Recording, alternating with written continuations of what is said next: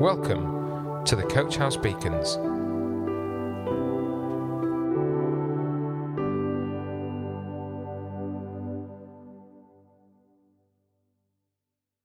Good morning everybody, I'm Steve and I'd like to welcome you to today's Coach House Beacon.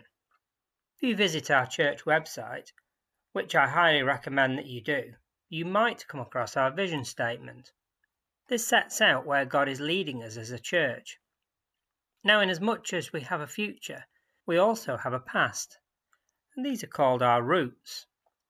Roots are important for all of us, whether that is as individuals or as a group. Our past experiences, whether personal or shared, are all tools that God uses in our service of Him. One of the Coach House Church's foundational roots is this: transforming. It states, transform into a new person.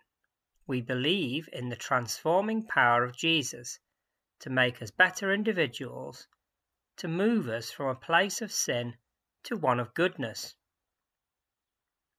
This statement is based on a verse from the New Testament book called Romans, which was a letter written by the Apostle Paul to new Christians who were living in Rome. The verse says this: do not conform any longer to the pattern of this world, but be transformed by the renewing of your mind. Then you will be able to test and approve what God's will is, His good, pleasing and perfect will. This verse was a favourite verse of one of the former pastors of the Coach House Church. He quoted it often because he recognised that people needed to change. He recognised the pressure that the world around us exerts on our lives. And he recognised that as Christians, we need to move away from the ways of the world and towards the ways of God. As it says in our values, to move us from a place of sin to one of goodness. Different versions of the Bible sometimes use different ways to translate the original version. Paul's letter was written in Greek, and because language is conceptual, it can sometimes be difficult to express the original meaning in English. Our pastor used to like using one of the other translations which adds considerable meaning to the verse. That version says, do not let the world squeeze you into its mould. Now this adds understanding as it goes further than just saying don't be like other people in the world. It is more of a warning that if you don't take some sort of positive action, you will be dragged into the world's mould. So what does this positive action look like? How can we take steps to avoid falling into the world's trap? Jesus said, the road to life is narrow, but the road to hell is broad. One road is easy to navigate in a crowd, especially if you are all going the same way, in the same mould. The other is difficult. You have to concentrate on the road, as it is easy to fall off the edge and go the wrong way. So how do I stay on the right road and not get swept up by all the people going the other way? The 119th Psalm gives us all the information we need to not only stay on the right road, but to be transformed. Psalm 119 is well known as the longest chapter in the Bible. It has 176 verses, divided into 22 shorter segments, or stanzas, of 8 verses each. In its original Hebrew, each of the 22 sections started with a different Hebrew letter. There are 22 letters in the Hebrew alphabet, hence 22 stanzas. In fact, within each stanza, each of the 8 lines begins with the same letter. Even in English, it is a wonderful account of a young person's desire to walk closely with God. Now, despite it being the longest chapter in the Bible, it is really easy to get something out of this psalm. This is because each of the 176 verses stands alone. By that I mean that you can read just one verse and then think about what that verse is saying without needing to read a lot of other stuff to be able to understand it. Each verse reveals a little about God's character. So what are the main pointers that we can take from this psalm? Well, verse 105 says, "Your word is a lamp to my feet and a light for my path." Remember the road to life? It's hard to follow a road in complete darkness. A light, to be able to see where your feet are, is vital, and the psalmist is telling us that it is God's word that is our light. The Bible illuminates our way as we read and study it. The verse just before this, 104, says this, "I gain understanding from your precepts, therefore I hate every wrong path." The psalmist has recognized that the Bible tells him the difference between right and wrong. By doing this, he has become aware that there is a real problem being on the wrong path. So much so that he declares that he hates the wrong path. He can see the pain and anguish that can result from being on the wrong path, and rightly fears it. Verse 130 reinforces this idea, saying, "The unfolding of your words gives me light. It gives understanding to the simple."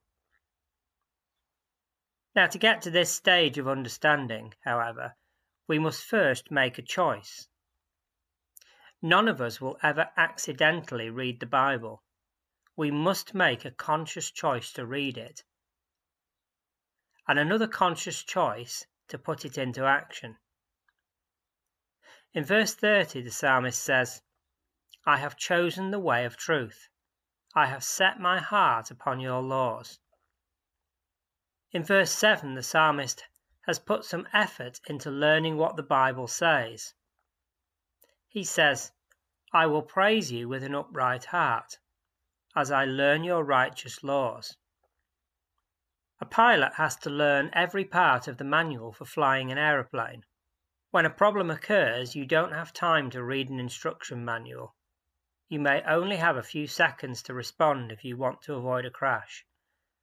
As a Christian, you may find yourself in a situation where your knowledge of God's word will determine how you respond. When you respond correctly, it will, like the psalmist says, result in praise to God. In verse 15, the psalmist sets out his plan. He says, "I meditate on your precepts and consider your ways." In this verse, he is saying that he wants to think about the things that he reads in the Bible. He wants to look at himself and compare what he sees against the character of God. If we do likewise, we will always find ourselves coming up short.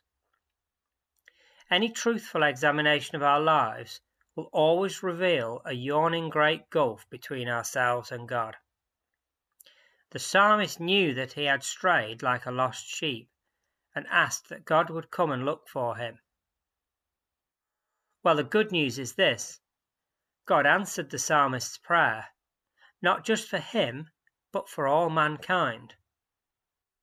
That gap which exists between man and God can only be bridged by one person, and that person is Jesus Christ. The psalmist described himself as a lost sheep. Jesus said, "I am the good shepherd. I know my sheep, and my sheep know me. I lay down my life for the sheep." That gap that we can see between us and God is the result of our sin, and by laying down his life for us, Jesus paid the price for that sin. Only Jesus can bridge that gap, and to cross that gap, we must do so in Jesus' arms. For most of us, the teaching of the Bible is very different from the things that we have been taught as we grew up. Everything around us, TV, the internet, books, newspapers, it all teaches very different ideas and concepts to those that Jesus taught. 2,000 years ago, Paul understood this when he wrote his letter. 3,000 years ago, the psalmist also understood this. Some things never change, but there are two things that must change if you want to spend eternity with Jesus, and that is your heart and your mind. Paul wrote, "Do not conform any longer to the pattern of this world, but be transformed by the renewing of your mind." The psalmist said, "Turn my heart towards your statutes and not towards selfish gain. Turn my eyes from worthless things and preserve my life according to your word." Let this be our prayer for today. It's in verses 36 and 37 if you want to look it up. May God turn our hearts, minds and eyes and transform us by the renewing of our minds. Amen. Coach House Beacons, the Coach House Church Daily Devotional. To find out more, join us on Facebook, Instagram, or on our website at www.coachhousechurch.org.